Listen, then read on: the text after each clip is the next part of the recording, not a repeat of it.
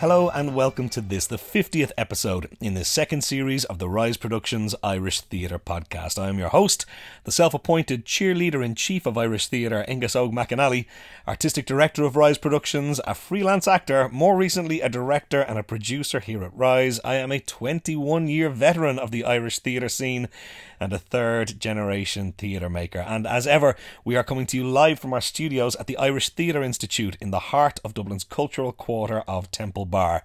And this second series is brought to you thanks to the very generous support of the Arts Council of Ireland. Now, each week we bring you these conversations absolutely free of charge. We've promised we won't ever charge for this podcast, but we are looking for you to put your money where your mouth is and put your money into Irish theatre. The whole ethos behind this podcast is to support, promote and celebrate all that is great about Irish theatre. And as we always say, the simplest way for you to go and do that is just to go and buy yourself some theatre tickets. It's the most straightforward, direct, simple approach, and you also get a great night out at the theatre out of the bargain, so it's not a bad deal. But of course there are ways you can support without even having to put your hand in your pocket. Do please go and tell people about this podcast, whether that's in person, over a pint or a cup of coffee, or by sharing the link on Facebook or Twitter or Instagram or Snapchat or whatever other platform you may be using. Help get the word out about this podcast, and that in turn helps us get the word out about these great theatre artists that we're having these conversations with. Do please go and subscribe to the podcast over on iTunes, though all episodes are streamable and available for direct download over at riseproductions.ie. Go back and listen to the other episodes, both in this second series and indeed in the original series from a few years back. There's 52 crackers there as well. Leave us a review on iTunes if you would, please. I know we're coming to the end of this season of 52 episodes. This is the big episode 50. So if you've been telling yourself all along, God, I must do that one of the days, or Jesus, I should really get around to that, maybe make today that day. It's a huge help to us. It's a massive benefit in terms of search algorithms and all that other great stuff. Do please go and leave us a review over on iTunes, or you can simply click to rate us on their 5-star rating system. You can follow us on Facebook. We are facebook.com/Rise Productions Ireland, or you can follow us on Twitter. We are at Rise Ireland. And it's been another busy week at Rise Towers. We are cooking up plans, ladies and gentlemen. We are getting next year in motion. We have some international touring planned, so we're cracking away and stuff like that at the moment, and it's all coming together very nicely. It's all going to be very intriguing. I will reveal all in due course when I can, but exciting times coming up for Rise Productions, and that makes me very happy. Also just been kind of busy knocking around doing my little own freelance stuff as an actor, because that still exists as well, apart from keeping all the plates spinning here at Rise. The old career as the actor is still ticking over nicely, which is no harm, because I got to put those kids through college and the bank manager wants the money every month. So look, that brings us to our guest this week, and when it's a big event like episode 50, we got to go with a big guest, and they don't really come any more impressive than Gary Hines, an absolute trailblazer, a leader and a visionary and a great artist, and someone I'm such a massive fan of, someone I've never had the opportunity to work with yet, remarkably, but just someone I've been so amazed by and thrilled by and excited by in terms of her productions over the years. Some classic, incredible moments in the theatre, thanks to the great folks at Druid. So look, let's get straight into it. Here she is, the brilliant Gary Hines. The wonderful Gary Hines joining me on the podcast. Thank you so much for coming on. I'm delighted to have you. As we do every week, let's go back to the very beginning. What for you are your earliest memories of any kind of an interest in theatre? They come from when I was in national school in the Louis Convent in Monaghan, and I was in 5th class. That was the class before 6th class, before the primary cert. And somehow or other I got into my head that I wanted to do a play. And somewhere or other I found a French's play for children, and it was set in a classroom as far as I remember. I can't remember the title. And my teacher at the time was a great woman called Sister Mary Josephine, a Louis sister, and she was delighted and incredibly encouraging, and so proud of it that I went on my first tour. So in the afternoons we went round to the other classes in the school and produced the play. And the glorious thing about that is that I'm still talk to her and still in touch with her. Really? And she's I don't know if she's at 98 or 90, she's 99 and in flying form, and it's fantastic to have that kind of a relationship. Now, even at that early stage, were you in director mode or were you performing at that stage? I was in director mode, actually. I love it. No, it's funny because in addition to that, I met a school friend of mine for the first time, literally since we left school when we were 10 or 11. And she got in touch with me, and she told me that she remembers that it was very strange that I did a play and didn't act in it myself. So I didn't even I wasn't even aware of that, but she was aware of it at the time. Was it ever on your horizon, the performance element of it, or was it always a bigger interest in directing? No, it wasn't even that it was a bigger interest in directing. It was more that the idea of actually going out and pretending to be somebody else in front of a small bunch of people or a big bunch of people filled me with absolute dread, and still does. Really? I mean, when we started Druid, in the very beginning, we were rehearsing late at night. I played one or two small parts in the plays that we did first, and I remember, waiting for somebody to come on and shouting, "Who's somebody to come on?" and somebody like Marie shouting back, "It's you." So no, I've never wanted to perform. It's interesting. Do you think that shapes at all how you work with actors now, though, in terms of, or does it shape your opinion of actors, maybe? Well, it does certainly shape my opinion of actors in that I do have an incredible respect for the fact that eventually they have to go on. So that whatever conversation occurs in the rehearsal room with designers, directors about the meaning of a play or this or that or the other, the person who has to carry the can is the actor, and I can sit there and chew my nails and scribble my notes and everything, but I'm not in front of the audience. So yeah, it does very much I'm very aware of that. So take me back to those early days of Druid, even maybe possibly before. I watched an old interview with you recently which talked about you joining Dramsoc in first year and become an auditor by second year, which is no mean feat. Well, it wasn't that, I saw that same clip myself, it wasn't that unusual really. And as I explained at the time, there was kind of an old guard when I went in first year, and then they all sort of graduated, so there was a kind of generation step down. So yeah, it was Dramsoc. Basically, I joined Dramsoc. I joined every society in college. I was dying to go to college, and I joined every society, but it was Dramsoc that had me hooked from the beginning. And I basically spent 4 years in college actually, after doing a HDip, for which I never sat the exams.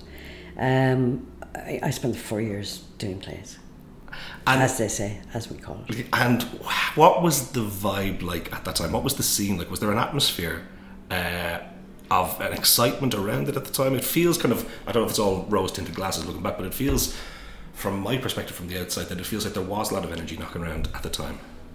No, I mean, I think I don't particularly remember that there was. I just remember that's what I did in college.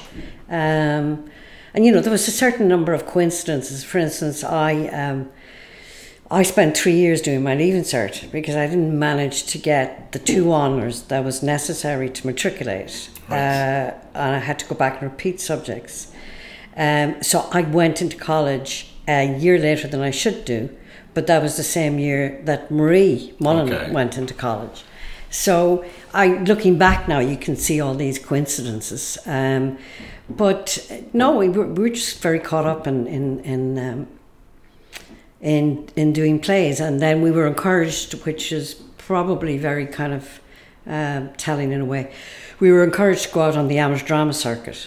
Really? A man called Paddy McGovern, who was one of the powers that be and who lives near me now, encouraged us with the first play we did, which was The Loves of Cass McGuire, to do, I think we went to Tubbercurry Drama Festival, and so we went on the amateur circuit, the competitive amateur circuit, for the 4 years that I was in college. And I think that put me in touch with something which I only came to understand later on in Druid. Right, okay. And was that just about kind of amassing flying hours, just being out there in front of audiences and getting the guys, or was it that the work was of a standard that they felt it could travel? I suppose they probably thought it could travel, but also I think in the first instance, I know that in Tubbercurry that some group pulled out at the very last minute. Right. And I think somebody said something about, those kids up in the college, they might be able to come with short notice. Right. And I think that's why we were asked. Fantastic. So talk to me then about the early days of Druid as Druid. Did it kind of grow organically out of that college time? Yes, it did. Essentially, Marie and myself were coming to the end of our time at college, and we knew we wanted to go on making plays. There was no question of the professional theatre was completely remote. And not just geographically, was that even just as a concept an idea, in your head? a concept. It was very remote. And we said, and in any case, I mean, I think there was a special energy all right about Galway at the time, were beginning to happen. So we said, we're going to we want to go on making plays, and we want to do it here in Galway and here in the west of Ireland. And we decided that we would try and bring this man called Mick Lally, whom we knew from the hostelries of Galway, and who was actually, he was a teacher in the vocational school in Tuam. No, was it Tuam? I can't remember. And Mick was a big actor in the Taviark, and he said he was going to work in England on the sites, but he'd think about it, and he came around the following day and said, yeah, sure, he'll chance it. Wow. So then we did that season for the summer, and then we decided we'd stay with it. And Mick had to give in his notice as a teacher. And the person Which is not nothing. Which is not nothing. And the person he had to give his notice into was my father, who was the CEO of the VEC in Galway. And there was you ruining the future of a good man? Absolutely. And I think my father had a lot of time for Mick, and I think he said, Mick, do you know on earth what you're doing? Yeah. And Mick says, I think I do. I think it worked out all right. All things considered, I think it worked out okay. Well. How special a talent was Mick? He was very special. He was very special as a person. I was hugely influenced by him. He was that few years older. He was incredibly sound. I had, as well as, having a love for him, I had huge respect for him. Right. And in those early years, if Mick didn't think something was a good idea, then I tended to heed that. A good barometer. He was a good barometer. And he had a very sort of particular, he didn't mince his words. He had a particular way of saying things. And I'd say, maybe we should do this. And he'd say, no, why in the name of God would you do that? Why don't do this? So he was very important, yeah. And in terms of the huge TV exposure, particularly through the 80s and stuff, with the Glenroe being as... I mean, I think people nowadays, when you've hundreds of channels, the significance of, what they refer to now as water cooler moments, I think it can be hard to grasp the nature of Ireland back at that time and how huge a phenomenon that show was. Was that a useful thing? Was it a tricky thing? Did it impact? It was useful because he actually left Druid very early. He left in 1997 77 to come to Dublin. I worked with Louis Lenton and RT, but he kept coming back. Right. So while he was not a full-time or long-term member, he kept coming back to do plays, and obviously he helped us sell plays.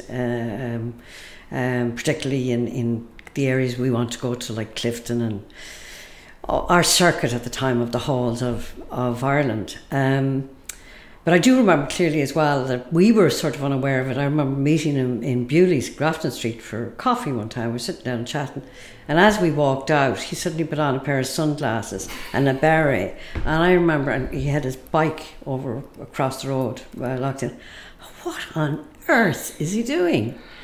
And then I just realised, oh yeah, of course, he's doing all that. Yeah. It's Miley, to disguise himself. Yeah. The decision to stay out west and to keep that as the focus, what was the driving force behind that? I think it was a real love of the West, which then got sort of developed through we feeling that we were finding our voice through writers of the West, like Synge, Lady Gregory. I mean, in a way, the same sort of theoretical thinking that the real culture of Ireland was in the west of Ireland as opposed to the Anglo-Irish culture of Dublin. I think in some way that went round again and animated us in a different way. And I think we very strongly did not want to do anything. We did sort of, we wouldn't have known the word or words, vision or mission statement or anything like that. But in retrospect, we did have a vision, and we wanted to do work that was unique. If somebody else was doing it somewhere, then we automatically would not do it. And that led to all sorts of absences as well, because everybody used to say, well, why don't you do John B. Keane? I mean, you're Colchise, he's Colchise. So that's exactly why we're not doing it. So I didn't discover the glory of Keane until, 15, 20 years later. It was my first Keane production was actually in the Abbey, or for the Abbey, yeah. That's remarkable. Do you feel that even the geography, that thing of being removed from the capital city, did it shape the aesthetic a bit? I mean, apart from just shaping the choice of plays, do you feel it shaped the aesthetic as well, maybe? It did, but another thing that shaped the aesthetic really was the fact that I worked in New York all during my college. I went off in June and didn't come back till October, and I started to go to plays off Broadway there. Right. And so I came upon the concept that theatre is not the Abbey or the Gate. Theatre actually can be made in small rooms by people who look in and around the same age as me and sound like me, even if they are American. Yeah. And so it was that idea combined with the other things I've been talking about that sort of then combusted, if you like, to become Druid. Were there moments in those early days where you went, yeah, we're getting this, or we're onto something, or we're chasing the right thing, or were there kind of big successes where you're going, okay, this is happening? No, I think there were more moments in those early days that, this is not going to last. Really? Yeah. I remember we were doing a play called, completely unknown play now, called Mother Adam by Charles Dyer, and Mick was playing the son of an old woman. There was only two people in the play, which is one of the reasons we were doing it. And tell me about it. Marie was an elderly woman, and she aged herself up. How cruel was this? She aged herself up by wearing sticky tape, sellotape, all down her face. And can you imagine her face like when she peeled it off every night? But anyhow, I went and they did a director's course in the Abbey, and I went on it for a week and came back to be met by Marie at the station to say that Mick had a hernia and was in hospital, and the show had to shut down.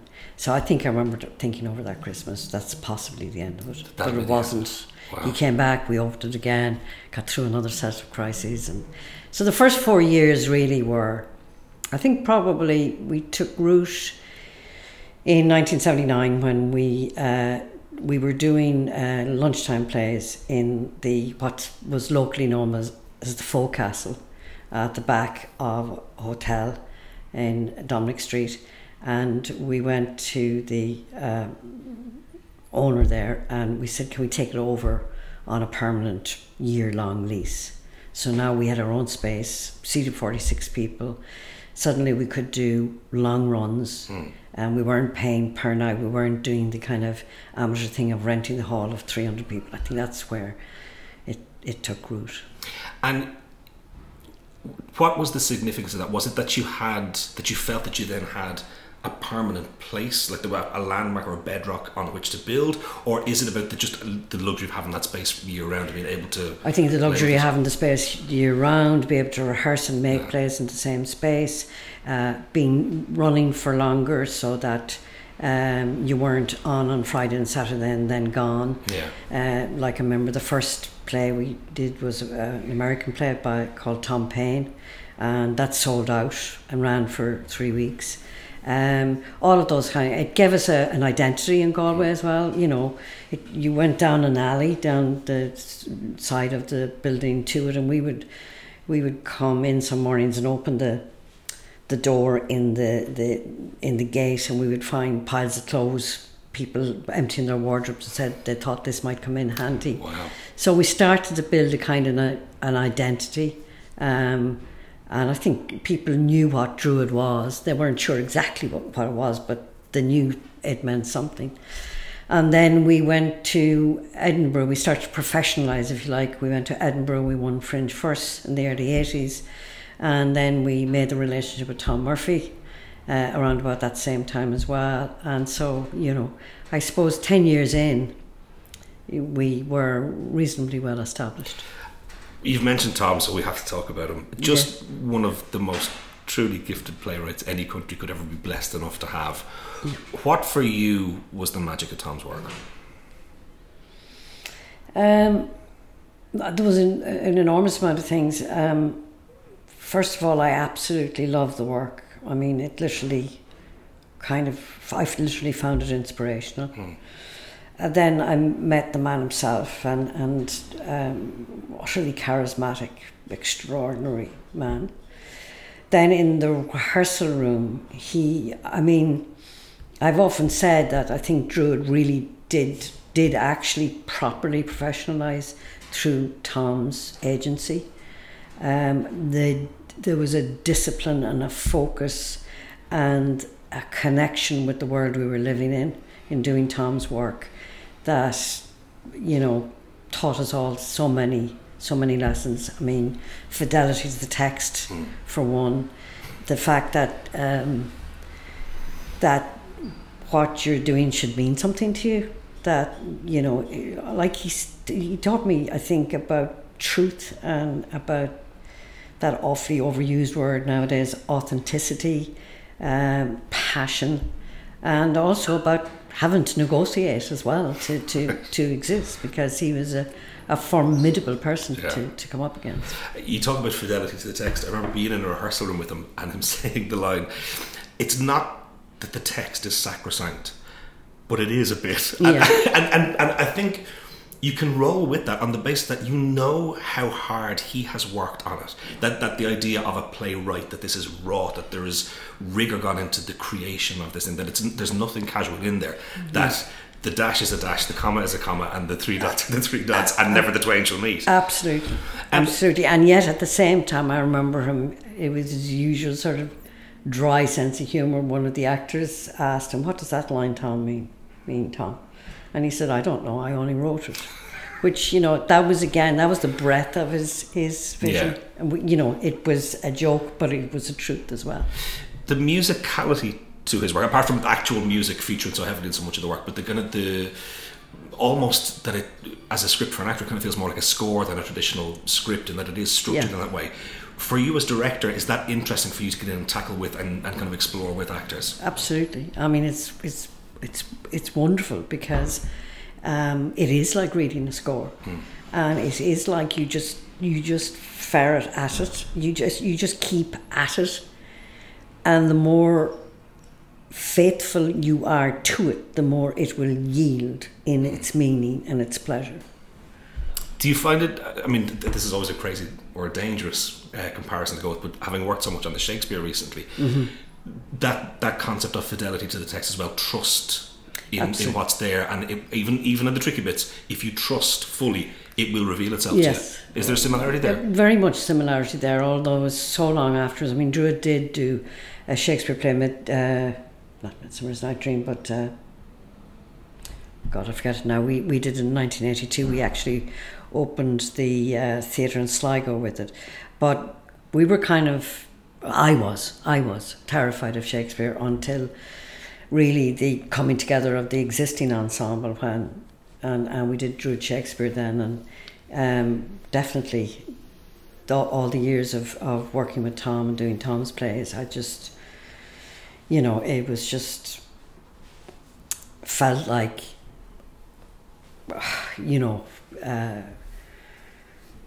this is about a man who is almost inventing the English language as he writes. Yeah. And that's just such a thrill to be working on.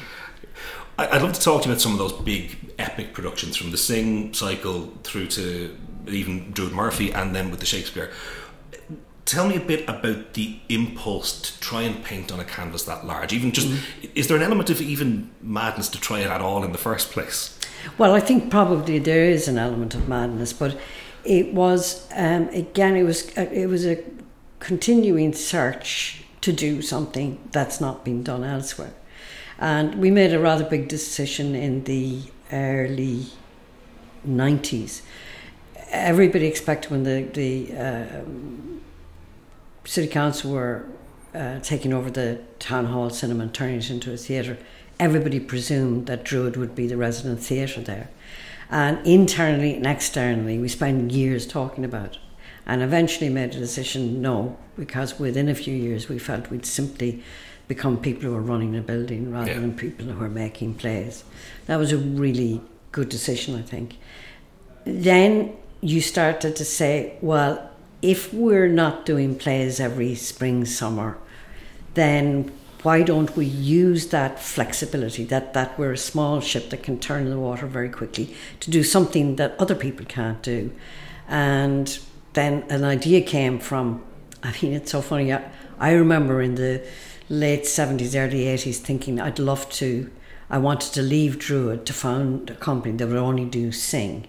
It never occurred to me that Druid could do that until actually about the mid-90s. So at that point we said, well, this year we are going to spend the whole year doing the entire repertoire of sing. And we were able to do that because we didn't have anything else locking us into place. We didn't have to perform XY dates. Obviously the Arts Council had to prove, but they did, and so on. So it allowed us to perform it allowed us to use a form, long form theatre, that allowed us to do things that we couldn't otherwise have done. What did you find through the process of going through it? Did you find that it opened up new insights into the work, seeing them kind of in relation to each other and juxtaposed against each other? Did that open up new things, or were there surprises, unexpected gems? I think not. I think yes, it did, but I think the real benefit of it was reflecting on creating an ensemble, and how people become. Start to assume a set of skills and talents, and start speaking a language and having a dialogue that is otherwise just simply not available to you when you come in on week one and leave again 2 months later. And so Druid Sing was really the foundation of the current. It allowed me to reflect at the time about, if you were to ever to write the history of Druid, it could be written in the various ensembles. Right. That we didn't call them that at the time, but in fact the first ensemble of the sort of founder, post-founding members that lasted probably into the late 80s when people began to be in demand elsewhere. Then the ensemble that collected around the Martin McDonagh plays in the late 90s, and then this current ensemble, which has been in existence, really embryonic existence, since Druid Sing. Wow. Were there terrifying moments through taking on a task as big as that as well? Yeah, really, really terrifying. Really. And like, I mean, are there points where, because it is as big as it is as an operation like that, are there points where you're wondering if you can pull it off? Oh yeah. Really? Yeah, no, absolutely. Certainly with the first one, but with all of them, it doesn't get any. Knowing you've done it before doesn't make it any more believable that you're going to do it again. Yeah. But certainly with Druid Sing, I mean, were we actually going to get through this from 2:00 on day one of the first preview to 11:00 on that day? Were we actually not going to just break down in front of the audience? That was extraordinary. Is there something in, apart from the massive work and effort coming from the entire creative team that built the show, is there something in the investment from the audience that says, I'm willing to go on this journey with you? That level of buy-in, does that shape the audience's experience too? It absolutely do. You know, so people were coming up saying, you know, oh my God, the idea of sitting in a theatre for 8 or 9 hours. But then they'd come out and say, God, it was really worth it. Yeah. And then people started making friends because they'd meet them on the meal breaks and so on and so forth. There was a lot of that going on. Of course it is. It's not just your investment, it's the investment of the audience as well. Yeah, it always fascinates me in terms of how you bring an audience to meet the work, I guess, and how you shape the experience for them. But if it's just buying a ticket at box office and walking in and sitting down at the plush red velvet seat and whatever else. Absolutely. That's absolutely true. I couldn't, I haven't put it like that before, but that's a very good way of putting it. I want to talk a little bit then about, I mean, you mentioned the McDonagh plays. I want to talk about the success of that work, and specifically the significance of the Tony win. At the time, were you aware or did you care about kind of the historic significance of first female director to win a Tony? Or are you just too caught up in the work and going, this is great for the show, we keep it going? No, I was very much caught up in the work. I mean, Beauty Queen was a success out of the traps, but there was a couple of things that helped it become the international success that it was. First of all, he had done a co-production deal with the Royal Court. I was associate director there for a few years with Stephen Daldry, and so we did a co-pro, which meant that the Beauty Queen opened in Galway, in the Town Hall Theatre in Galway, and then transferred straight away to the Royal Court, right, the theatre upstairs in the Royal Court. So that means usually when Irish plays were a success and would go on to London or elsewhere, there'd be a set down and then the production would have to be revived with possibly new actors and so on. So that was kind of, suddenly it was an international success. Then I think it took about 2 years to get it to America because all the American producers wanted the show but not the cast. Okay. And we held out and eventually had the full original cast. I mean, just even logistically in terms of equity and all that, jumping through hoops, how tricky is it to maintain a cast like that? It was really tricky. There was one advantage. I mean, equity was the big thing. There was one advantage. One of the company, Breen, had a green card. So we were only looking for 3. And the original arrangement was that we would have 2, Maria and Anna, and then we would go out and cast the 3rd. So I went through endless auditions, and eventually said, now I've auditioned 500 people. I can't find an actor to suitably play it. Equity, you're going to have to, we're going to have to bring Tom into it, and they accepted that. Right. So we had the full original company going to New York. And then it transferred to Broadway, and then suddenly the noise about awards and all of that kind of thing. And I knew about them because really I kind of grew up in American theatre, but I found it when people said, how would it feel for you to be the first woman to win a Tony Award? I didn't believe that could be true, because I was very influenced by a lot of very famous women in the American theatre. It was women like Zelda Fitzchandler and so on who actually founded the regional theatre movement in America. And it was only then when I realised that the Tonys really are only awards for Broadway. Yeah. And there are awards that really are termed by money, because the first thing to get on Broadway, there has to be somebody there called a producer who has a lot of investors. Yeah. And it was only then. So yeah, it was fabulous. It was fantastic that we won. The only one we didn't win was the one where Breen and Tom were up against each other. Right. And it was an incredible night. And for all of us, it meant a lot. But I think at this stage, certainly for myself, we were too long in the tooth for it to make that much of a difference. Okay. Had I been 10 years younger, had I been in my late 20s, early 30s, perhaps I would have moved to New York, because as always, lots of offers came in and so on, but I didn't want to. Druid and where I was and my life as an Irish person meant too much to me. And clearly the model that existed at Druid at the time meant that you could make, world-class work, the kind of work that you wanted to be making. So if that element of the creative impulse is satisfied, then if you have satisfaction there, then if it ain't broke. We had, and I became extremely aware of it when I went to the Abbey. I suddenly saw a lot of things that I would have thought of negative about the Druid experience: the lack of money and the lack of organisation, the lack of resources. I suddenly realised that, while all of those were great, independence of thought and purpose was one of the greatest values of all. And I think that's always been the bargain, if you like. Yeah.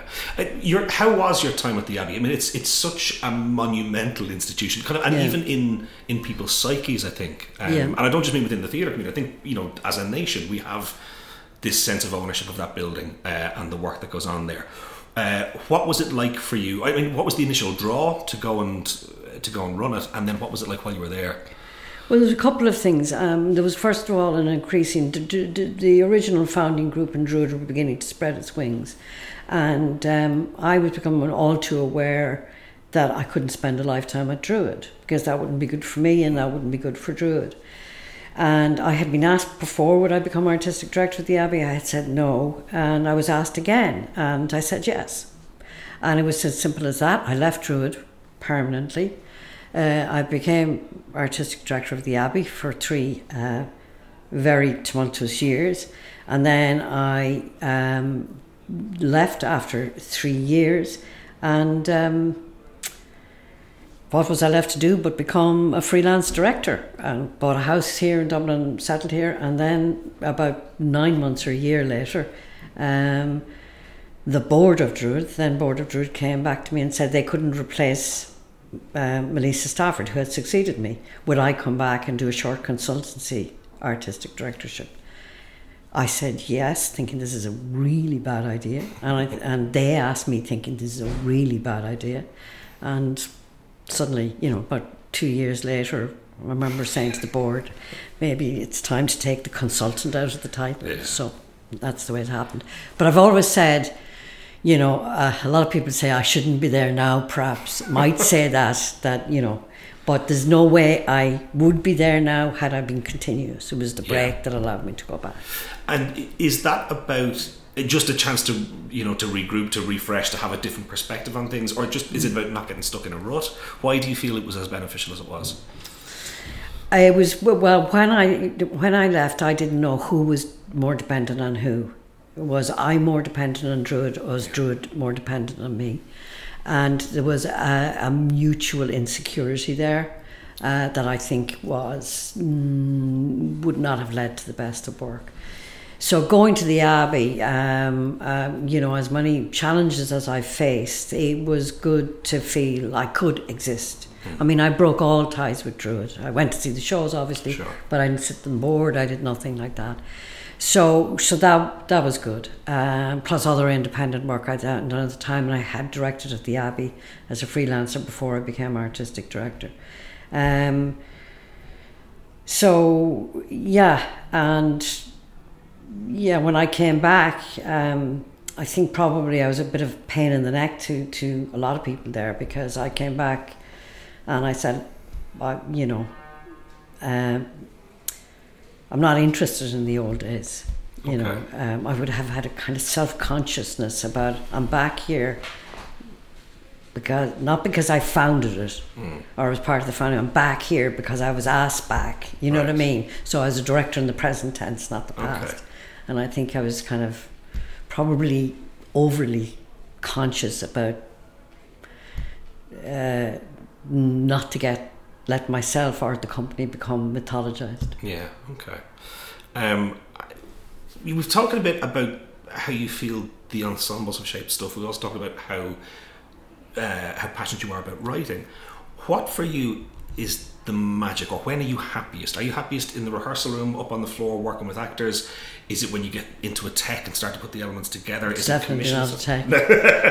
Where is the magic for you? Well, you know, the magic is in reading a new play or reading a play and having the thought of that this actor could be wonderful and this and that actor could be wonderful, and all that sort of magic. And then, you know, having the play and then passing it on to colleagues, whether it's Frances O'Connor or any members of the ensemble, and having them respond, and that magic when you're putting all the ingredients together, you like when you're cooking and you put all the ingredients out and you start to write, and then when you go into the rehearsal room, obviously, even though it's, you know, you're under the clock and it's terrifying and so on, and then the tech is hell on wheels and, you know, gets worse from then on. Are you comfortable around opening nights? I know some directors love it and some hate it. Some can't even be in the building. What's the sensation for you around opening and putting it out in front of the audience? Well, I used to go to first nights always because that's what you did. And then gradually in the early 80s, I thought to myself, why am I going to the first night? I'm hardly going to go in and give the actors notes. Or if I did, I'd be run out. I'd be run out of the place. So why am I going? And I'm just there watching everything that goes wrong. So the first opening night I stayed out of, and to this day I regret it, was Ballygungoira. Oh, wow. And Siobhan's sort of cloud-piercing debut as Momo, and I missed it. But I've stayed away ever since. It's now become kind of... I just don't go to first night. I feel I'll hex it now if I do. Okay. And do you like to then come back and check in with the production as it goes? No, I do, yeah. Probably not enough more. I should do more than I do, but I do come back. Yes. Yeah. Those moments in the rehearsal room where you see those first sparks of magic, whether it's chemistry between two actors that you have cast opposite each other for the first time, or seeing the new Tom Murphy come to life in front of you. How special are those moments? And are they made more special by the fact that they are kind of almost private before we take it to the public? Yeah, I mean, they are very special. The only thing I say about it is you don't think like that when you're in the rehearsal room, or I don't. You think, my God, that run was not quite as much of a car crash as I thought it might be, or I think that piece may be working, or God, I think he's possibly going to give a really good performance here. You're always like, you just kind of keep your head above water. You're always one step away from, in my mind, because I've a personality like that, you're one way step away from catastrophe all the time. Right. And so you don't breathe easily when you're in the rehearsal room. And then you go in front of the audience, and there is some sort of release there, because the audience teaches you so much. I mean, and it's so ridiculous that you're there in the rehearsal room for however long trying to work something out, and then you go in front of the audience, suddenly total clarity. Yes. It is fantastic how they can reveal the show to you very, very quickly, and it's a sense. You do get that sense, kind of, week 3, week 4, going, this just needs an audience. Yes, and not absolutely. even just strictly for comedies or whatever where you're worried about timing, but there are... In order to be able to let you see it again. I mean, one of the things I say to actors a lot is, when we're doing a first reading of something, whether it's the first day of rehearsal or increasingly now with the ensemble, we can do readings 3 and 6 months beforehand. Yeah. I say just always remember this first reading, because there are things that will happen in this first encounter that will never happen again. Is that's just the freshness and coming to it without that's right. prejudice or preconceptions What do you get most excited by now as you look at kind of projects that might be coming up? What gets you going the most? I mean, because to be fair, you've had a significant amount of global success. So I mean, at this stage, does it need to be we'll have a big US transfer and a Broadway run at this stage to get you excited, or do you still get excited about even smaller stuff, work and development and stuff that might be happening? I absolutely do. I mean, we took a huge big risk on, for instance, Druid Shakespeare, where I don't know, 6 months out from the first day of rehearsals, we suddenly this kind of bolt of lightning said, we should not be doing this in the Town Hall Theatre. We should be doing it in the MLT. Now that absolutely made no sense on any level whatsoever. And with the cooperation of a lot of everybody for whom it was an incredibly stupid thing to do, including the crews, including the suits, the people who have to make the budgets and make that work, including Fergal McGrath, who thought he had a secure booking in the Town Hall, to suddenly be told, I mean, and it was, for whatever set of reasons I still can't analyse, it was the right decision. So, and it was wonderful being back it was wonderful making the work in the MLT. And it kind of rebalanced the company. So, you know, and then sort of the lads wanting to go Godot, and me saying, you know, I can see why ye want to do it, but I don't know if the world needs another production of Waiting for Godot, particularly, you know, after the Gates 20-year old production. It was kind of legendary. And I said, let's do it, and let's do it for a very short run in the MLT. All we have to do is get 1,000 people to see it. And they did, and suddenly more people wanted to see it. So you can take risk and all of that kind of thing. So as long as you continue to be excited about it, anything I've ever done for reasons that aren't true in here somewhere, even if it's for reasons that I don't fully understand, anything I've done like that has inevitably not worked out. Do you feel now that you can trust your gut like that, even on an idea like that, which, as you said, makes no sense to pull it from the town hall back across? Is it just that you've been through the fire as many times as you have, that you can kind of trust your gut on it now? I think no. You always think this is the one where my gut says this, and my gut is going to be terribly wrong. So you always think that day is going to come, and that day has come sometimes. I think what you have to do is you have to have an instinct that's the right thing to do, but your gut then has to be informed. Yeah. I mean, you can't just say, oh, to hell with it, this is going to work, because you have to have, I'm sorry, I'm going to use a terrible word, you have to have a backstop. Right. You have to have a plan B and a plan C and a plan D, if you like. Well, you're hoping you'll never get to plan D because you're dead if you do. But you definitely have to have a plan B. Right. As you look ahead then, for you, having achieved as much as you had, in normal walks of life, if you do the guts of 40 years somewhere, you get to, put your feet up and relax for a while. Yeah. Theatre people don't tend to do that. I presume you have no intentions of slowing down anytime soon. I don't. I mean, I don't have any intentions of, I probably am slowing down, but I don't have any intention of retiring anytime soon. However, there will come a time when I will certainly have to retire from Druid. Yeah. And I'll have to just, get out of the space and ensure the future of the company. Have you a vision for what the Druid of 30, 40, 50 years from now looks like? No, it's not for me to have. Okay. It's for somebody else to have. Okay. And as long as they have a strong enough vision, I think it will be still there. If I were to try and create that vision from here, the company would not survive. Well, either way, I think we have a very bright future ahead of it. You will certainly be leaving it in very good shape. Gary Hines, thank you so much for coming on the podcast. Thank you very much. A pleasure to do it. So there you have it, the great Gary Hines. Such an honour and a privilege to have her on the podcast and have her be part of this entire project. Just an incredible artist who has created so much great work over the years, and really great to get her insight into the process and kind of what makes the work tick. One of my favourite conversations of the series, I have to say. A real pleasure.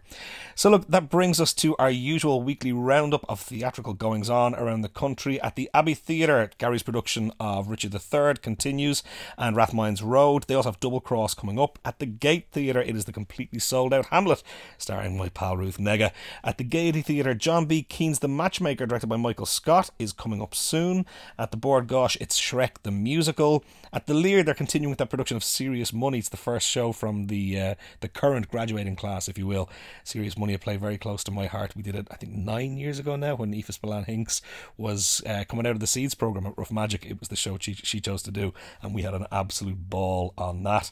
At Theatre Upstairs, Cassowary is coming up soon from Kevin C. O'Lohan, who was one of my favourite actors knocking around town.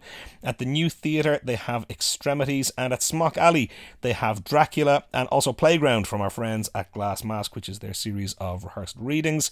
At the Civic Theatre in Tala, they have The Nightingale and the Rose, and then also The Mental. And at Pavilion, it's that touring production of Holy Mary, directed by the great Aoife Spillane Hinks. At Dreacht, they have Myra's Story, and also that production of Holy Mary on the road.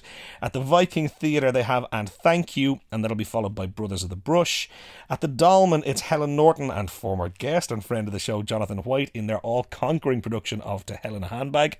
My understanding is that may be the only Irish dates for this year, so if you haven't seen it yet, shame on you, but also get out there to the Dolmen and see it. It is a cracking show. At Bewley's Cafe Theatre, they have Ringer by Stuart Roach, again also directed by Aoife Spillane Hinks. She's a busy woman at the moment. And then at the Project Arts Centre, they have Recovery and The Bystander. Heading south to the Everyman Cork, they have Portrait of the Artist from Rough Magic. At Town Hall in Galway, they also have that production of Portrait. At the Lime Tree in Limerick, that production of Holy Mary is coming there soon, and that'll be followed by Tan. And up north at the Lyric Theatre in Belfast, it is Double Cross and Dear Arabella. So look, that is us. That is episode 50 in the books. Only 2 weeks to go, my friends. This is all wrapping up soon. We will, of course, be back next week for another chat with one of Ireland's leading theatre makers. But in the meantime, this has been the Rise Productions Irish Theatre Podcast. For Angus Og McAnally, I'm Angus Og McAnally. We'll see you next week.